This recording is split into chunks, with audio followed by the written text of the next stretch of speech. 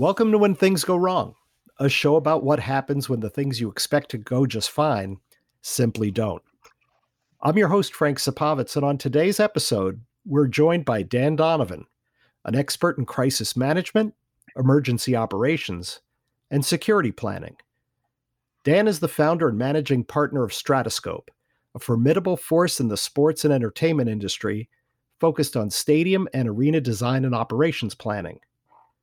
His 20-plus years of experience spans work for the NFL, NBA, NCAA, and events like the Super Bowl, All-Star Weekends, and 7 Olympic Games. Previously, he co-founded the Innoconn Group to focus on enterprise-wide operational risk solutions to include readiness, planning, training, and preparedness exercises. He founded Stratoscope a few years ago to continue to grow his influence among operators of world-class sports and entertainment venues and organizers. Here's my conversation with Dan Donovan.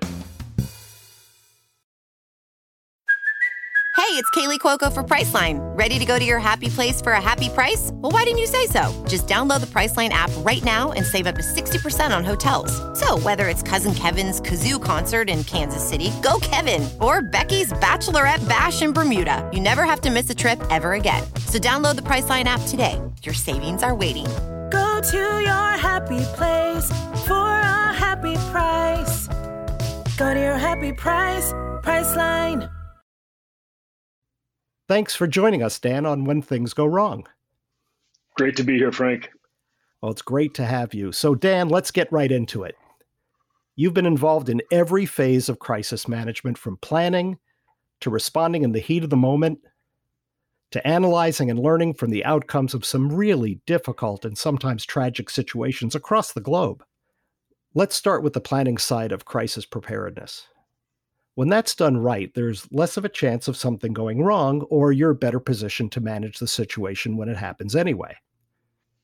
When many of us think of the 1996 Summer Olympics in Atlanta, we remember the bombing in Centennial Park.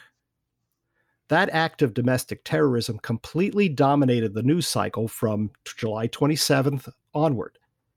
And notwithstanding the tireless work of hundreds of Atlanta organizing committee staff and thousands of volunteers, there was a different story percolating through the media and making its way into the public consciousness. Now, Dan, you were on staff there at the time, so tell us about what was happening behind the scenes. When events of any size, things are going to go wrong. And as organizers, we are generally judged by how well we resolve those incidents. If we're quick and efficient to resolve things, we'll be, judged favorably. That's my belief. When we don't resolve things quickly, that's when the public doesn't have a lot of patience for us as event organizers. And, we're at the 25-year anniversary of the Atlanta Olympics this week. And the first and foremost thing that, I recall from those games was, at the time, they were the best games of their time for the athletes, the fans, and the broadcasters. In terms of experience and presentation? Yeah, and just sheer quantity. We had the largest venues ever. The athletes loved the village and they loved everything, about all of the arrangements. But we were still getting beat up by the media. The big challenge we had was really around the technology for the result systems for the media and the transportation for the media. So while the public was watching these events unfold on NBC in the US and other broadcasters around the world and seeing these great events each night, the papers the next day was how badly we were handling the transportation and the technology for the games. So it was a real challenge for us. And as an organizing committee, we weren't prepared for managing this type of incident that we're dealing with across multiple departments. And our leadership, great people, A.D. Frazier as our COO and Dave Maggard as the head of the sports department. And I worked in the sports department at the time. My role was to ensure that the timing, scoring, and results for the sports department were provided by our technology partners. And our technology partner happened to be a top sponsor. And they wrote a big check to have this ability, but it wasn't working. And we got to the games first days, and as those things were not coming together, we had people in leadership positions still kind of pointing the finger at each other as to why this was a problem instead of how are we going to fix it. And so that really transpired into the media transportation challenges, getting them to and from the press center and to the venues, and bus drivers getting lost. And for some reason, it only happened on the media buses. And then them not getting the results in a timely fashion when they're either at the venues or at the press center. And that was really the theme of what was happening to the organizing committee prior to that, terrible day on the 27th. So Dan, after the bombing at Centennial Park, and clearly everybody's attention was focused on that, were you still working on solving the problems that had happened before that had dominated media coverage? The media coverage shifted quickly, right? It got really focused on the incident at Centennial Olympic Park. And, that incident happened very late at night. And I had just gotten home that night and got the news. And it was adjacent to our headquarters. Centennial Olympic Park and our headquarters building were right next to each other. So the whole place is locked down. And so at 1 a.m, I was told, get some sleep. We're going to need everybody, all hands on deck in the morning. And so now we get really focused on, are we going to have competition? And are we going to have the staff and volunteers in order to actually run the venues and run all the systems? And I remember, driving in early that morning, and I was studying schedules, and I'm looking at where are we going to have the biggest problems first thing in the morning. And I ended up taking myself to the Georgia Dome, which was the host of basketball and gymnastics, not far from the park. Drove by that scene, got that cringing feeling, and then said, got to get focused on what's going to happen for the day. And the incredible story that isn't really well told from that morning is the turnout of our volunteer staff was through the roof positive. Everybody thought we were going to have this huge attrition because people were going to come back in a volunteer capacity. And Frank, they came back stronger than ever. And so from that point forward, really the news cycle shifted to, staying on the Olympic athletes and the competitions, but then it was, what was going on with the park and would we reopen the park? And from memory, I think it was 48 hours and we had a reopening ceremony of the park, and, the Olympics were back on track for the rest of the week.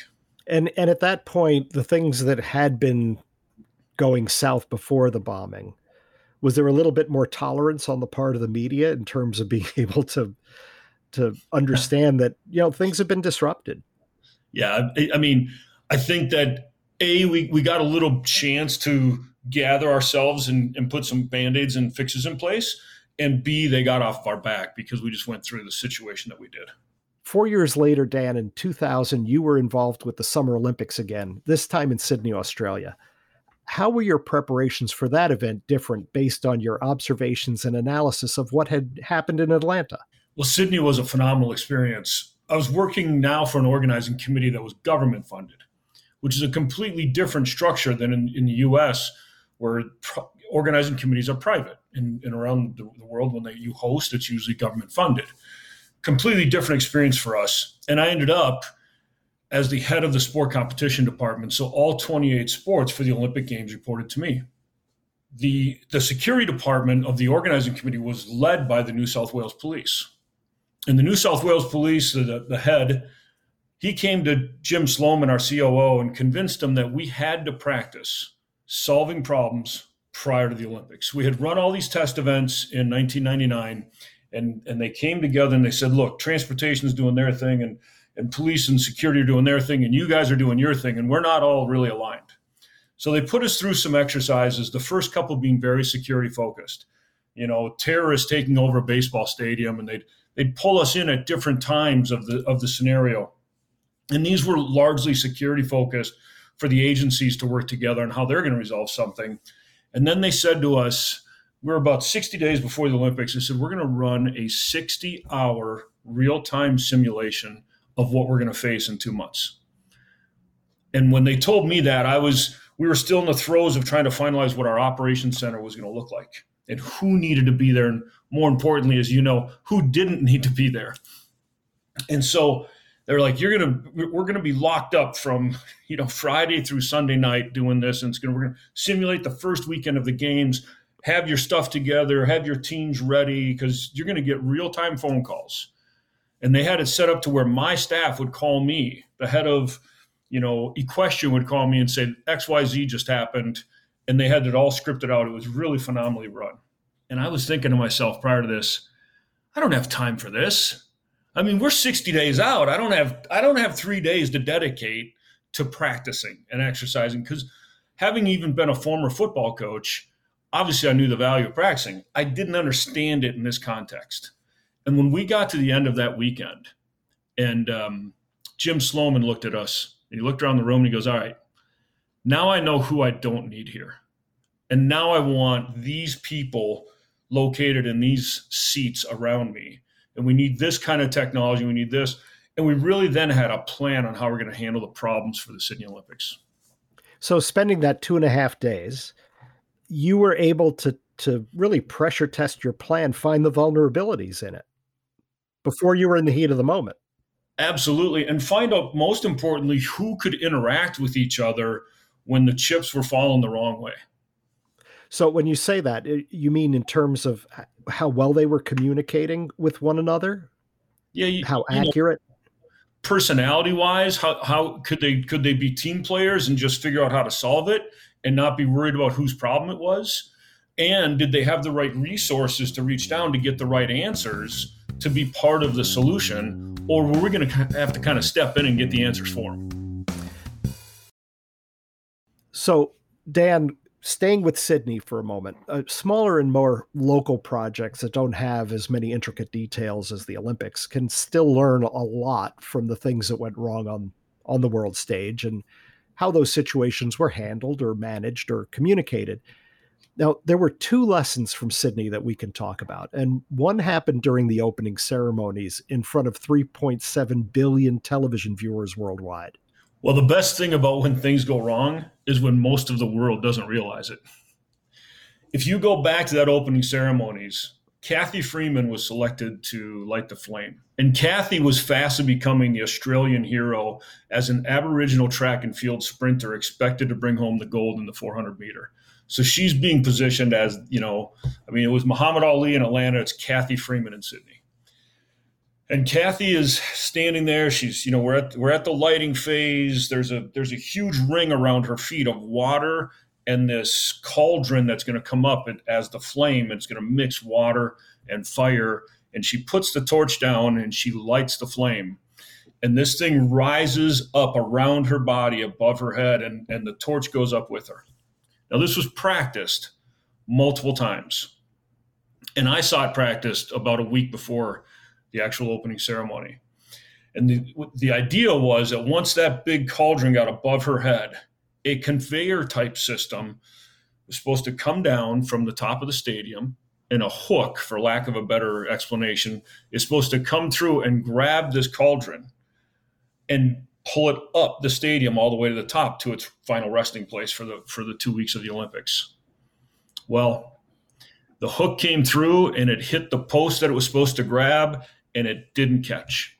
And if you watch that video, you'll see a little shake of the cauldron. And Cathy Freeman stood there completely unfazed, just with the torch above her head, and didn't flinch. And our production people at the stadium did a phenomenal job at looping the song, the song that is associated to the lighting of the torch. And so we're in the ops center, and everybody's like, well, what just happened? And so now the communications to and from the stadium, and it went to be, well, how much time do we have? Well, the hook has to travel all the way up to the top of the stadium again and all the way back down to grab it and try and get it back again. Okay, great.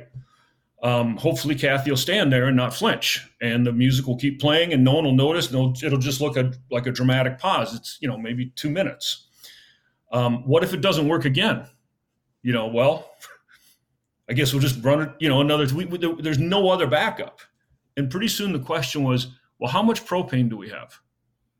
And that's when I looked at, because I wasn't involved. I'm running the sports department. I'm not involved in the ceremony. I said, wait, what? What do you mean, how much propane? They said, no, the cauldron above her head is running on a tank that's temporary. And it's only got enough propane for it to stay lit for a period of time. Well, now everybody is tight because we're thinking, what if that thing goes out on the way up? Like, what a disaster that'll be for the international television viewers, and it'll be the talk of the next 16 days of the Olympics.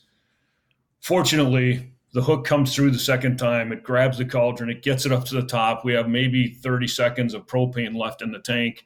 They get the hard line in, and nobody knew the wiser. Well, it's great that it worked out that way. If it hadn't worked out that way, you're 100% right. I mean, people would have known, and it would have been public relations discussion all the way through the game. So one of the things that you mentioned that I think is a really good takeaway is if you can keep your composure in front of the public, you're going to be in a better place. Absolutely. If everybody sees you panicking, if she had looked around and looked confused, that would have been a big problem. The other is if you had the ability to communicate with her, you could have told her to do that. Luckily, she did it on her own. Right. The fact that you couldn't communicate with her, you were kind of relying on that. But I always find that one of the big problem areas you're going to have is in the place you can't communicate with. Absolutely. In real time. And then you can't provide additional instruction or counsel. So there was another lesson in Sydney, which revolved around one of the most watched competitions at the Olympics, which is women's gymnastics. And you were involved directly with this, I think. The early stages of the event progressed in Sydney, and it was kind of clear that something wasn't going right. Yeah, so this is directly, my team's responsibility. And I had a great competition manager by the name of Kim Dowdell, and she was fantastic. I was really confident in her abilities to handle anything at any venue.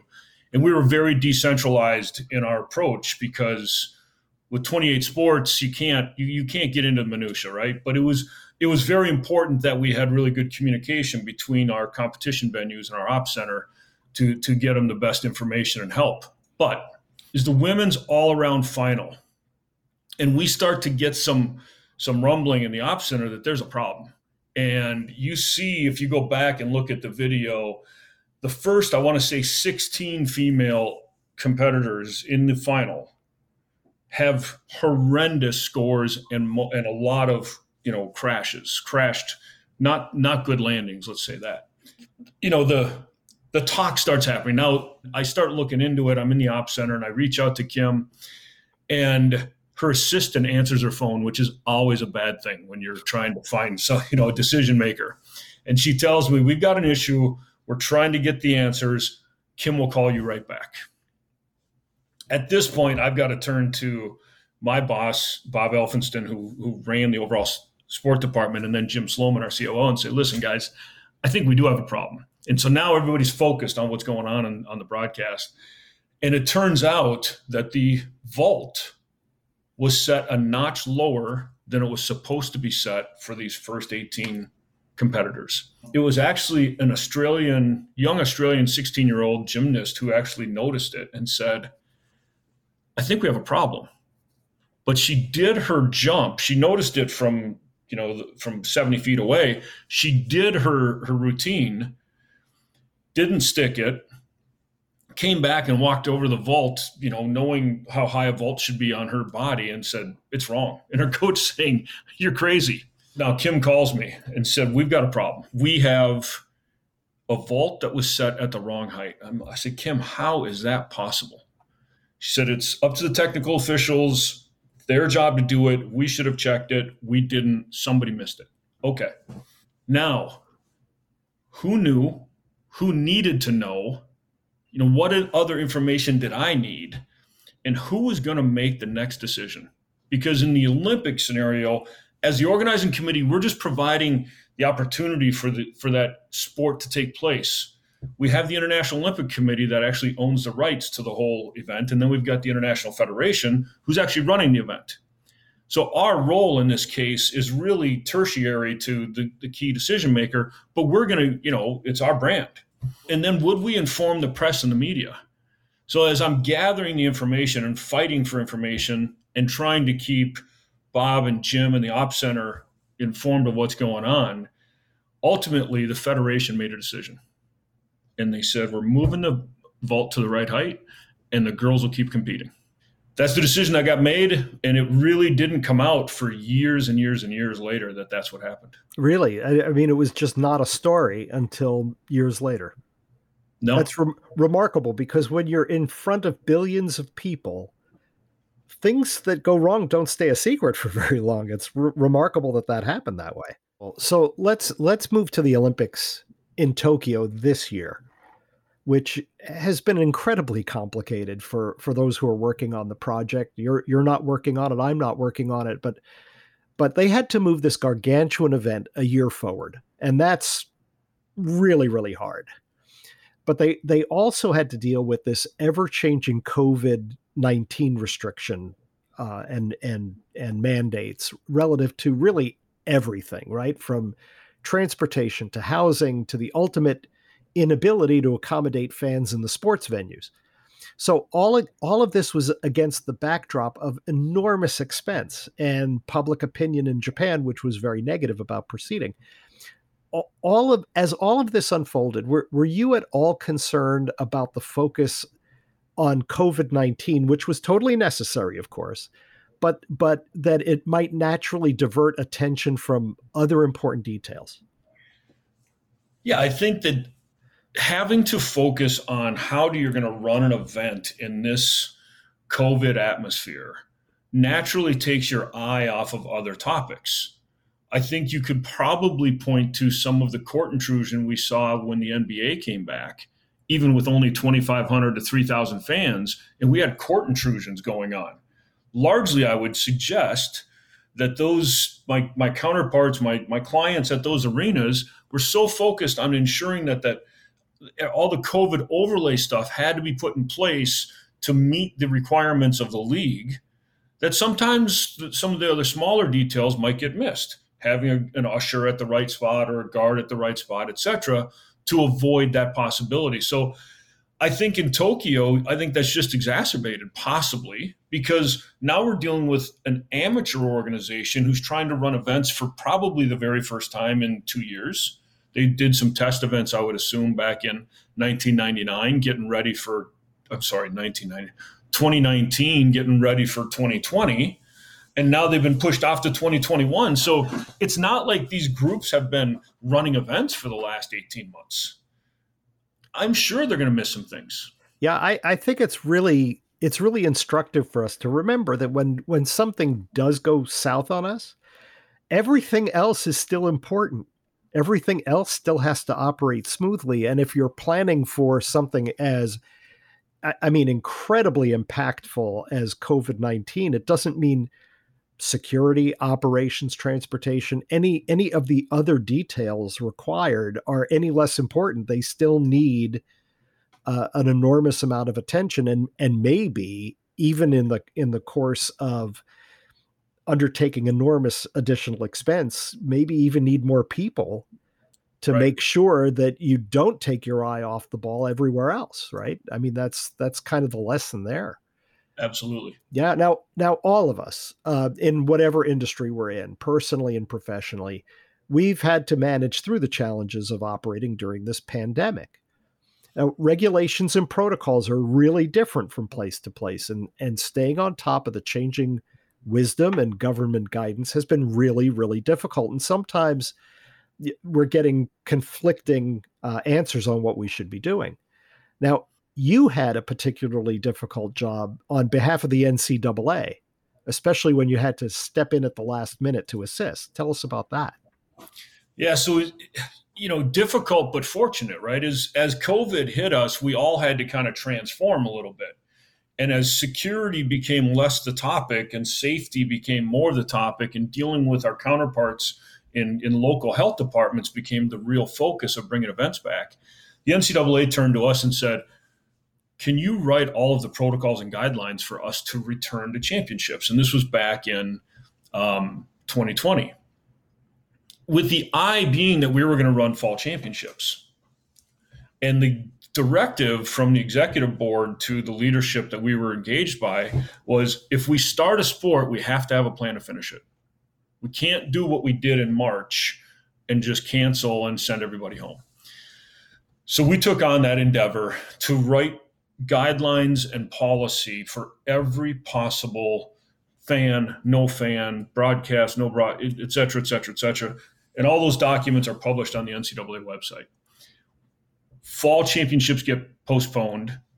D1 fall championships move to kind of a sub-winter spring calendar.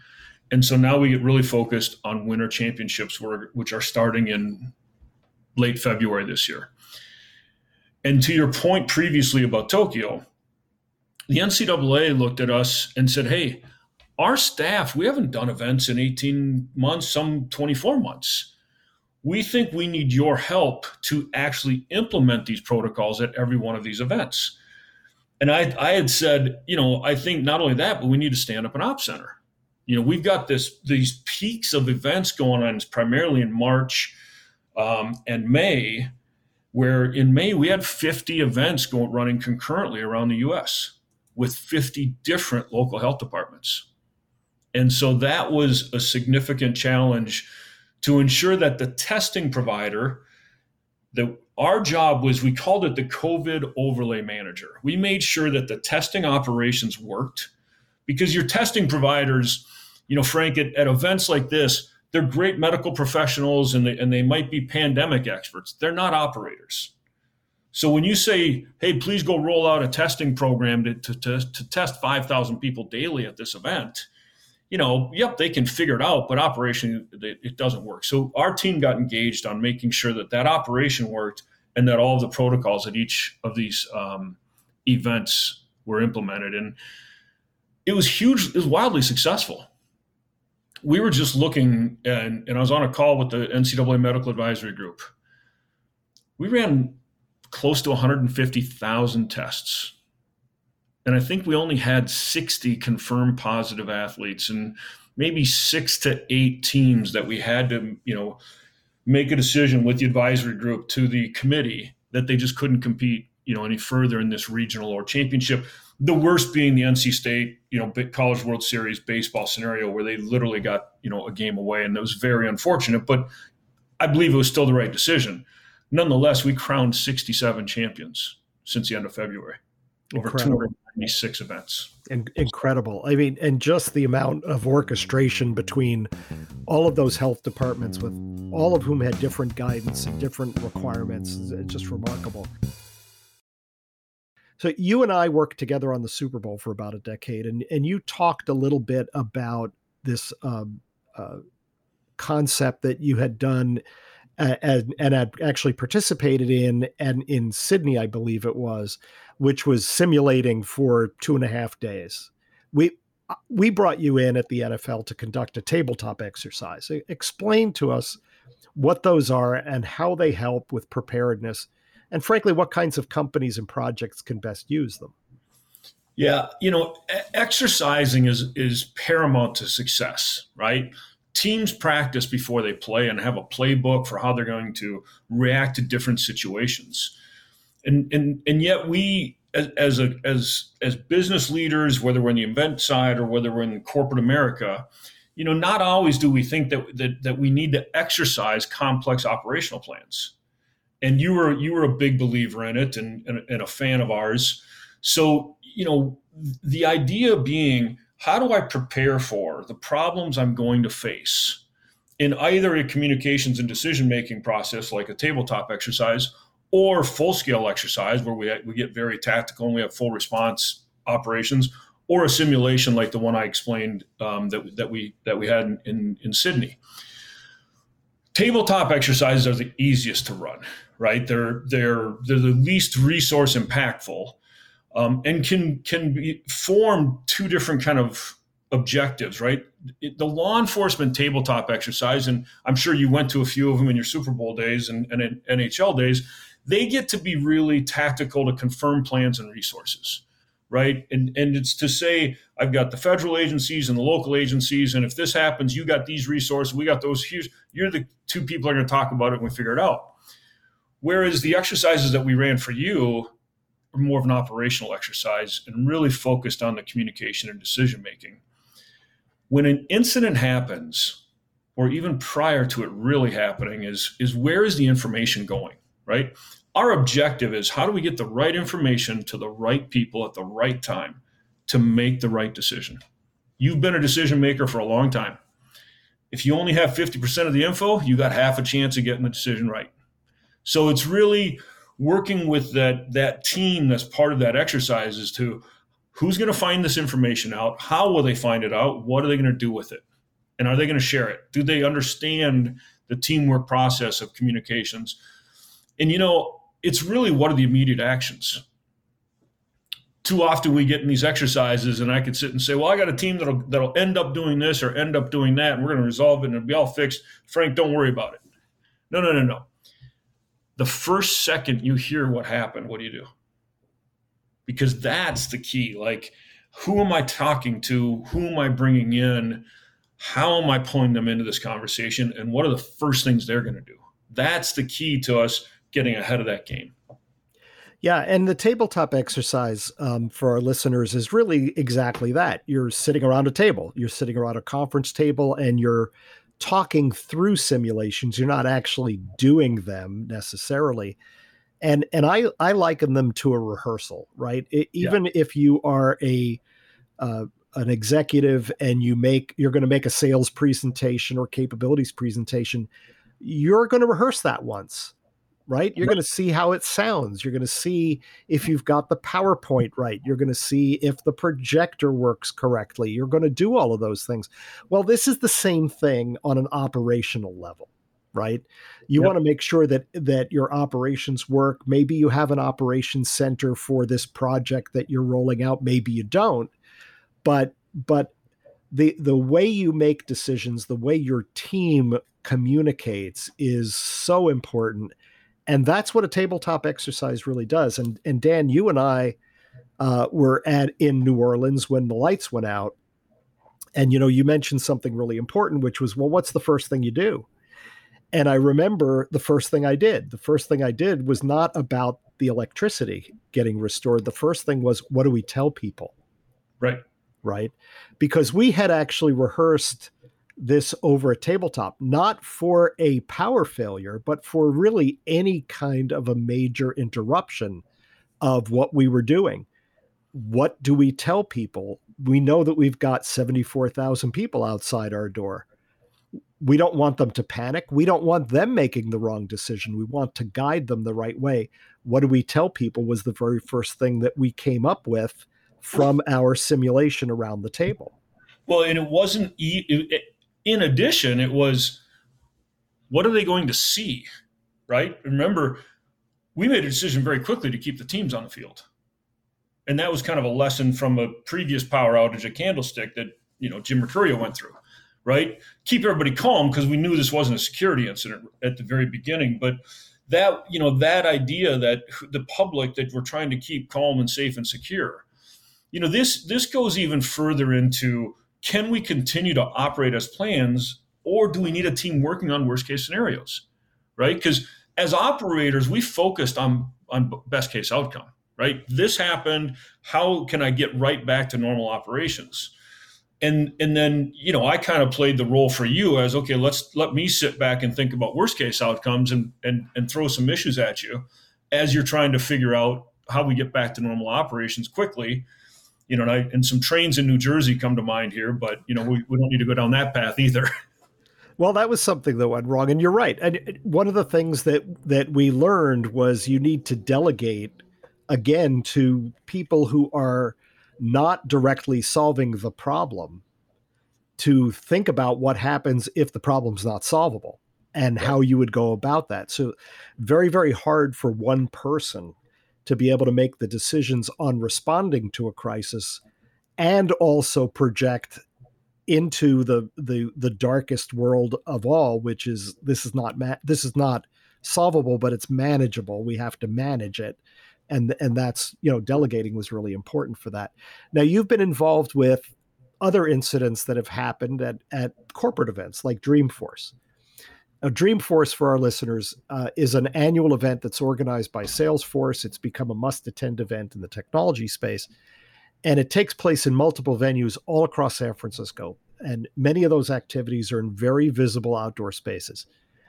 Now, not everything goes right when it comes to corporate activities either, not just sports, but when it's outdoors, it's even more challenging. So, Dan, tell us a little bit about your experiences with Dreamforce.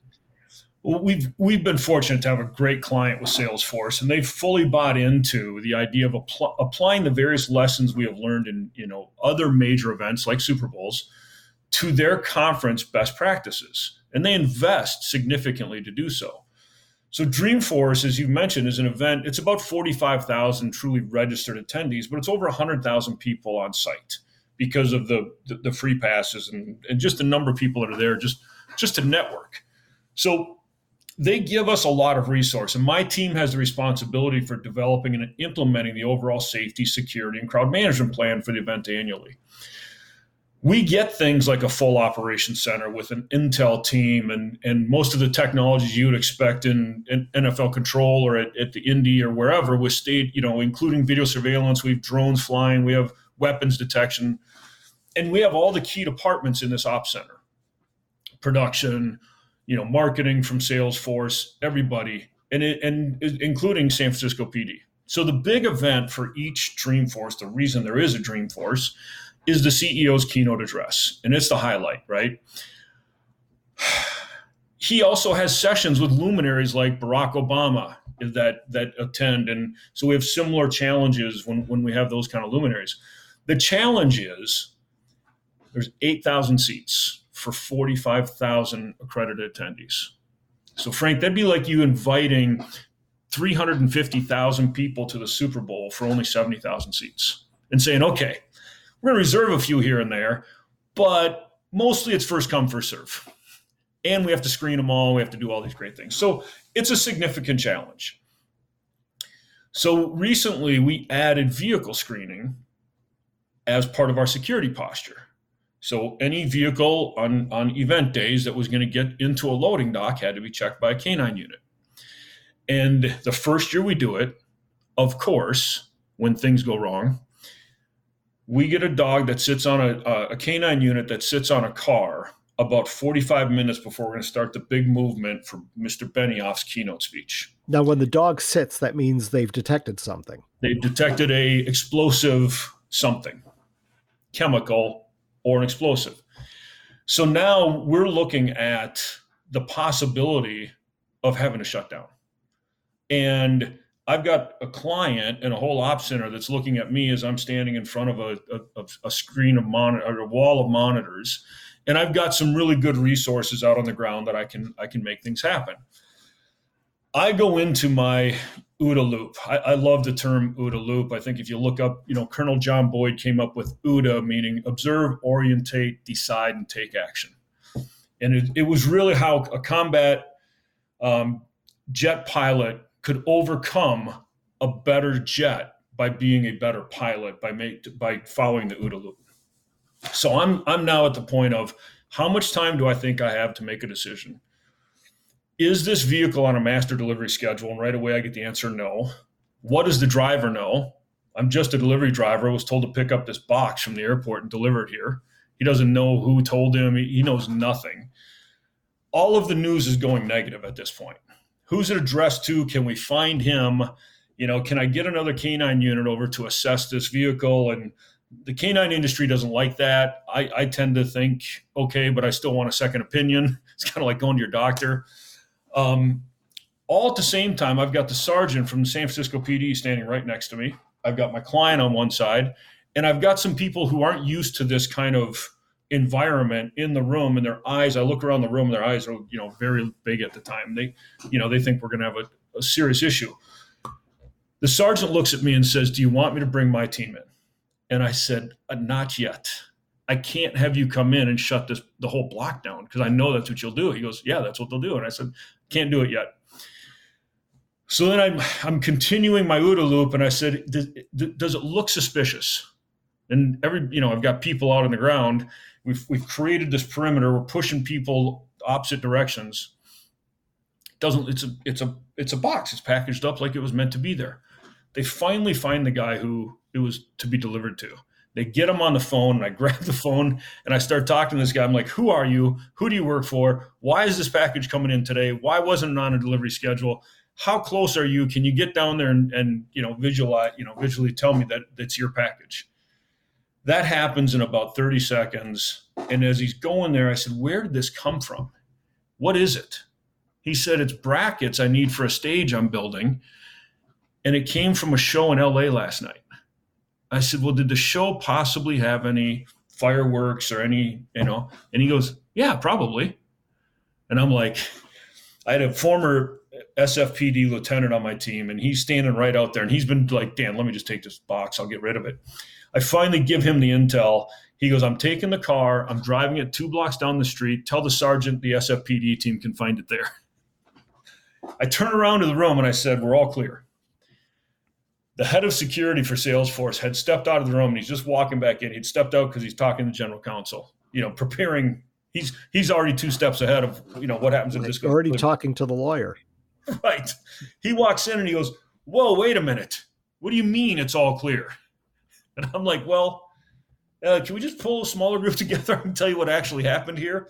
And it was one of those where now you go from that adrenaline to now having a shift, and you've had pushed all of your resources around this campus to handle this problem. And now you got to get them restaged to handle those 45,000 people that want to come in for 8,000 seats to see the boss. Well, luckily that all turned out great, but sometimes they don't, right? So planning and managing to avoid a crisis is paramount. We've talked about that. We try to reduce to the greatest degree possible the chances of something going wrong. And you and I have done that together, in fact. But sometimes Dan, you get involved in evaluating a crisis after the fact to determine what led to the situation. Something actually did happen, something awful. And you deal with how the response and aftermath might have been different, how you might have avoided it, but also how it was managed in the heat of the moment. And one of those crises that you were involved with was really tragic. It was outside the Manchester Arena after an Ariana Grande concert. Tell us about that. Yeah, that's the worst case scenario in our business. And we got a phone call 48 hours after the incident happened, and we were asked if we could put a team together to go over to Manchester to assess the plan going into the night, what actually got executed that night, because the plan and the actual are always different. And then what should they do to reopen? What did they need to get done to create a security posture for reopening? And the first 2 parts of our engagement were via their outside counsel, because they were preparing for all the potential litigation support. And so we took a team over. I took a team of experts, Joe Coomer from Mercedes-Benz Stadium and Kirk Randazzo, and we had a really strong team of experts that went over and we looked at the plan. We were interviewing people the week of, and it was a difficult daily set of conversations because you're dealing with people that just lived through this and lived through an attack in which people died. Yeah, coming out of the arena. They lost friends. They lost some employees. And it was, you can look at the after actions. It was a terrible incident, and it was recently in the news that the British government have just done another review to try and change some of the policies, I would say more than law in Britain, about how events should be run. And there was some really critical, quote unquote, experts that suggested that with a 25-year-old camera system, that somebody, a $10 an hour guard, should have seen this individual who was in a public space called the City Room across, and suggested that should have been identified. When the reality was, in my opinion, When the security guard prior to egress actually witnessed this individual who did look a little out of place and walked towards him, that's when the incident took place, which is very consistent with what all of the intelligence agencies tell us, is that their first interaction of law enforcement or security, they're either going to act or turn away and go home and do it and decide on another day. This individual acted, and frankly, it's fortunate that he did what he did, because a minute later, and it would have been twice as bad. So the staff there actually executed a plan for the egress after that incident took place really unbelievably well as providing aid to the injured. And it's not like they had a massive EMT, medical team or law enforcement in the UK. Literally, there was 2 officers assigned to that train station and arena for the whole night. So it's very different than our events, where at an NFL stadium, you're going to have 200 to 250 law enforcement officers plus EMTs plus, right? So these people, I commend the SMG staff that ran that arena and what they did. I think they could have had better technologies in place and all that good stuff. There's a lot of things you could say. But it was one of the hardest things was watching that video as a professional in this industry. And, but we quickly shifted to creating a plan for how to reopen, and implementing weapons detection and screening and, setback and vehicle mitigation. And, it was wildly successful reopening. And I think a lot of the things that we put in place, they're still doing today. Well, Dan, a lot of what you've dealt with, or a lot of what you've helped are sports and event organizers, and you've helped us plan to deal with and the unimaginable in some cases. And in the case of the arena in Manchester, it was very imaginable because it happened. But, really all of what you've been talking about is really transferable to any other customer driven business. Yeah. Whether it's retail, commercial real estate, transportation. What's your advice as we close to the broad business community about preparing for things that could go wrong, regardless of the industry?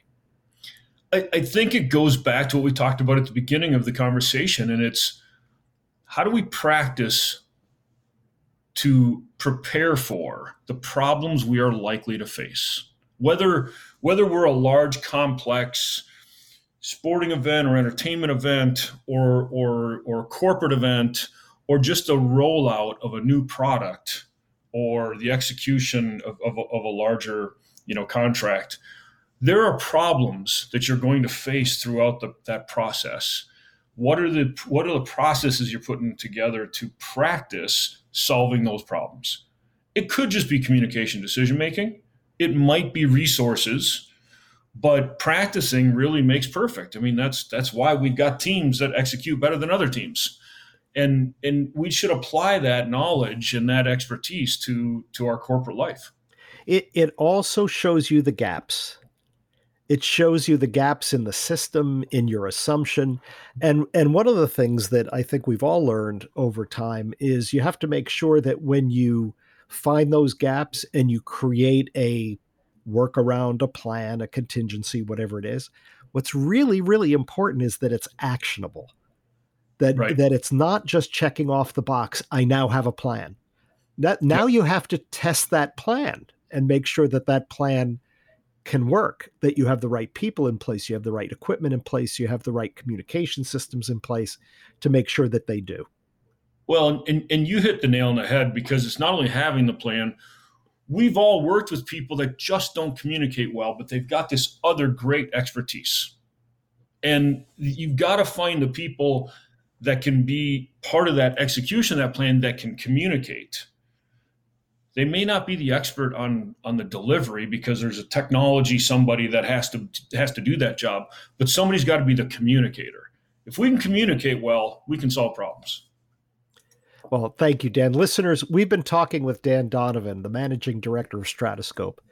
And as you can tell from our conversation, I've worked with Dan on many projects. His keen eye has very often helped to identify vulnerabilities to my own plans and gaps in my own plans. And I've relied on him over the years. And find yourself a Dan Donovan, if not the Dan Donovan. To contact Dan, simply go to stratoscope.com. That's Stratoscope, STRATOSCOPE.com, and hit the contact tab for his email and a query form. And if you don't end up working with Dan, which I'll continue to work with Dan for many, many years, I hope, find yourself a Dan, because you really do need someone who can help guide you through the planning process, find the gaps, find those vulnerabilities, identify them for you, and then ultimately come back with a plan to help you solve them. Dan, thanks so much for joining us on When Things Go Wrong. Always a pleasure, Frank, to spend time with you.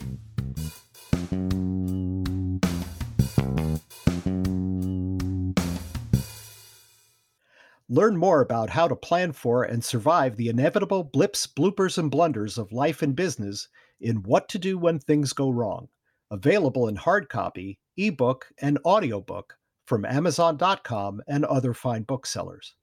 I'm Frank Supovitz, and remember, if it hasn't happened to you, it just hasn't happened to you yet. The When Things Go Wrong podcast is produced by Chris and Mandy Wimmer and is a production of Black Barrel Media in association with Fast Traffic Entertainment. You can find more Black Barrel Media shows on Apple Podcasts or wherever you are listening. For more background on this show, join us at Black Barrel Media on Facebook and Instagram, at B Barrel Media on Twitter, and on our website at blackbarrelmedia.com. See you next time, if all goes well.